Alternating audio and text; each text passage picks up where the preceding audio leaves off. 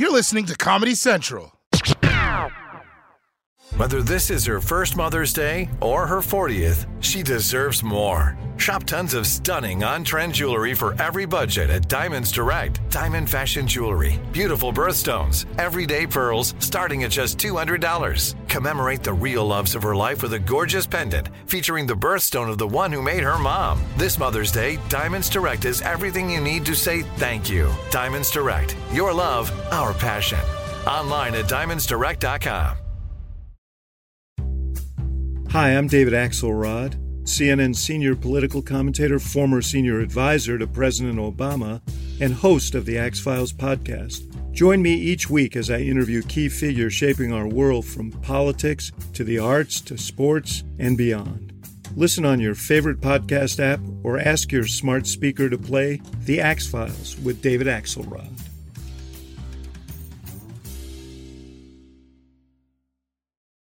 Senator Duckworth, thank you so much for taking the time to join us on the Daily Social Distancing Show. It's good to be on from afar. Yeah, from very far. Let's talk about the interesting world that you are a part of right now. As a senator, you are part of some of the biggest decisions that America needs to make during this crucial time. You have to make those decisions by voting. I'm confused right now as to whether senators are coming back into session or not coming into session, because it seems like there's a lot of contradictory information. Do you know what you're doing yet? We do not know what we're doing yet. I will tell you that we can pass this legislation by unanimous consent. That's how we passed the latest bill that just passed last week. As long as it's a bipartisan compromise and we all agree on it, we can actually pass it with unanimous consent. Nobody is objecting. It can actually pass without senators physically being in the room. We are on calls all day negotiating. I was on 4 Zoom calls already today, only one of which was a preschool class of my 5-year-old. We're actively working every day. But the legislation doesn't actually physically require us to be there unless somebody objects and says we want people to physically cast a vote. Right. Is there any reason anyone would have to want people to physically cast a vote during this time? I mean, it feels like an unnecessary risk for so many senators and their staff to be coming to D.C. to cast votes that they can be doing digitally in video form. Right. Well, the votes can be done unanimously. So we have a couple of senators, the senators from Virginia, Maryland can go on the floor and can certainly, but actually Mitch McConnell can present the vote by unanimous consent. No one objects, and then it just passes, which is what happened with COVID 3.5. We don't physically need to be there. It's really, I think, a dog and pony show that Mitch McConnell's trying to put on by calling everybody back. And that's the best case scenario. The worst case scenario, he's trying to bring us all back to help pass unqualified judges to really stack the courts for this Trump administration. Let's talk a little bit about the bill and its importance. You know, it's rare that we see bipartisan anything from America's government these days. Why do you think everyone is behind this bill, and what do you think the importance of this bill is? What do you hope it will achieve? Well, there are several things that I wanted to achieve. First, we need to get money to the hospitals. All these hospitals, these first responders, the folks on the front lines need the money to keep operating. I talked yesterday to 38 hospitals in Illinois, rural hospitals, and they're on the verge of collapse. They need the money in order to keep operating and serving their communities. We need to make sure that we get money into the system for our small businesses. In Illinois, 95% of our employers are small businesses. They're drowning. And the last bill that we passed, many of the big banks gamed the system and actually sent money to large corporations that didn't need it. In this version, we put guardrails around it, and we set aside money, $70 billion that will go to small businesses, in particular in small banks. Very important in communities like the South Side of Chicago for minority-owned businesses that desperately need this money just to survive. And then third, we need to make sure that we are able to reopen the economy and keep there to be an economy for us to reopen as we move forward. So let's take care of the first responders. Let's make sure there's testing. Let's make sure there's money for our small businesses. And that is something I think we can all agree on. Yeah, it really feels like more than ever, citizens need the protection that their government can afford them, because we're learning so many things about how the coronavirus adversely affects communities. You are a senator representing Illinois. Chicago is one of the hardest hit cities in America. And what we've also learned in Chicago is, just like in many places in America, it is disproportionately affecting Black and brown communities where we're starting to see the adverse effects of the world that they lived in beforehand being exacerbated by coronavirus. Are there any laws or any legislation that anyone is proposing that'll try and help those people specifically? Because it feels like a lot of laws get written almost with blinders on, but there comes a point when people say, do we fix the problem, or do we act like the problem isn't affecting some in a different way to others? Well, you put your finger right on it, Trevor, and it's something I've been working on for a while now. Last year, I started the Environmental Justice Caucus in the Senate because the Black and brown communities in and around Chicago, for example, are the ones that have disproportionate location of polluting industries. It's where, these Black and brown communities are where we put the industries that pollute the air and the environment. We have skyrocketing rates of asthma among African-American kids in Chicago. If you go from the Loop in Chicago and you go down 10 L stops, which is what we call our subway, the life expectancy dropped 20 years in 10 stops. That's just absolutely unacceptable. So we need to address these issues.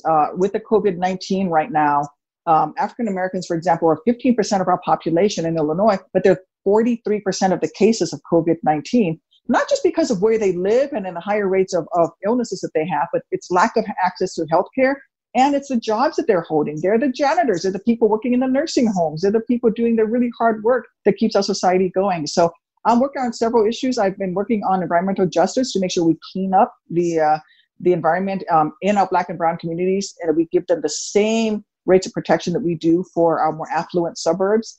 And then we also need to make sure that we protect those workers who are on the front lines. We can't forget about the folks who are working the McDonald's drive-through right now. They need a living wage, and we need to support them. Mm-hmm. We can't forget about the janitor who's cleaning the hospitals right now, because they need to be protected as well.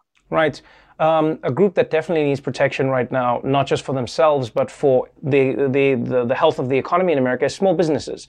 We've been talking about how this loan program was meant to invigorate small businesses and to keep them afloat during the coronavirus shutdown. But as you said, big businesses got the money because banks found a way to game the system. Now, I know the Treasury has put in some guidelines for this next round of funding, but are there going to be any ramifications? Like, is anyone going to ask questions about where the money went, who the money went to? Are companies that didn't need the money going to be forced to give the money back? How is that working? Well, I am joining a group of senators in a letter requesting exactly that. Where did the money go? How did those people get the money? Was it just because they all had relationships with Wells Fargo and Chase, or whether it went through small community banks? And then I want to break it down by industry as well, so that we know that the money is going out across the board to lots of different industries, so that it's not just one industry that's getting the bulk of the money. And then in the 3.5 bill, we've actually put guidelines around it so that a lot of this money would go through small community banks and credit unions and the like. To those are more likely to lend to small businesses, to mom and pop stores, that sort of thing. And in this next bill, COVID-4, that we're negotiating, we're making sure that we double down on that. And I want to go back and take a look and see how exactly did the Trump administration distribute this money, because I don't trust the Department of Treasury under the Trump administration very much, unfortunately. I mean, I wish I could, but I just worry that they're not doing things where they're favoring small businesses as opposed to large corporations. Let's talk a little bit about the coronavirus itself. We hear about task forces, we hear about teams that are working together. At one point, I heard you were part of a team, but I haven't seen you as part of that team. And again, forgive me, but I don't understand. Are you part of the Corona task force that is deciding when to reopen the economy? Yes, I am part of the task force to reopen the economy. Dick Durbin and I are the two senators from the same state that are on the task force. It was a surprise to me because I wasn't even asked. I'm glad to be on it. I'm going to be pushing hard to make sure that before we open the economy in any way, we have enough testing, both for whether or not people are positive, but also contact tracing, and to make sure that we can open the economy and not have to shut it back down again. How devastating would it be, Trevor, if we just let everybody out and then suddenly we have another wave of COVID positives and then we have to shut back down? I think that would be worse for our economy than to move forward in a methodical way. Our task force has only met once. We had one phone call for an hour. 45 minutes of that hour was spent with President Trump boasting on how great the testing was going in this country, how we had conducted more tests than any other country, and that other countries were calling us, asking for us to give them tests, all of which are not true. And when asked how many tests do we need for the country, the Trump administration had no answers. On a separate call with Vice President Pence, we asked him the same thing. this is a basic math problem. You need to know how many tests we need to have. For example, Israel tests their frontline healthcare workers every 3 days. You can do the basic math and figure out how many tests you need. And they don't know. They don't even know how many tests they have or how they're projected to have them. And so it's very frustrating working with this administration. It's why I push so hard to use the Defense Production Act. And I'm actually writing new language right now to include pandemic response in the Defense Production Act for testing supplies and PPE as well. Well, changing gears for a moment before I let you go, you were the senator who made news for being the first senator to bring their child to work with them. And, it was inspiring and it was amazing because there you were at work with your child. And now, once again, you are at work with your child, but just both at home. And now you're at school with your child. It's been quite a journey for yourself and for your family, being the mother of 2 young kids. What has the hardest part of homeschooling / spending the full day with them been? Well, the hardest part is really, I want to spend all my time with them. And homeschooling, I think, is probably the hardest part. I'm homeschooling my daughter every day. And I had great respect for her teachers before and our educators before. But right now, I will kiss her teacher's feet because I am blown away by how hard our educators work and how tough it is. And so I'm trying to homeschool my daughter. But let me say something, Trevor. I have a job. My job is paying me a salary. I cannot imagine what it must be like. I can't imagine because my dad was in his 50s when he lost his job and my family was on food stamps and we didn't have enough to eat. So there are a lot of families right now in this country that are hurting, who need help. And that's what I'm focused on right now. And so, yeah, it's tough homeschooling my daughter, but it's nowhere near as hard as the janitor who's got to go show up to clean up a hospital who doesn't have the ability to homeschool her child.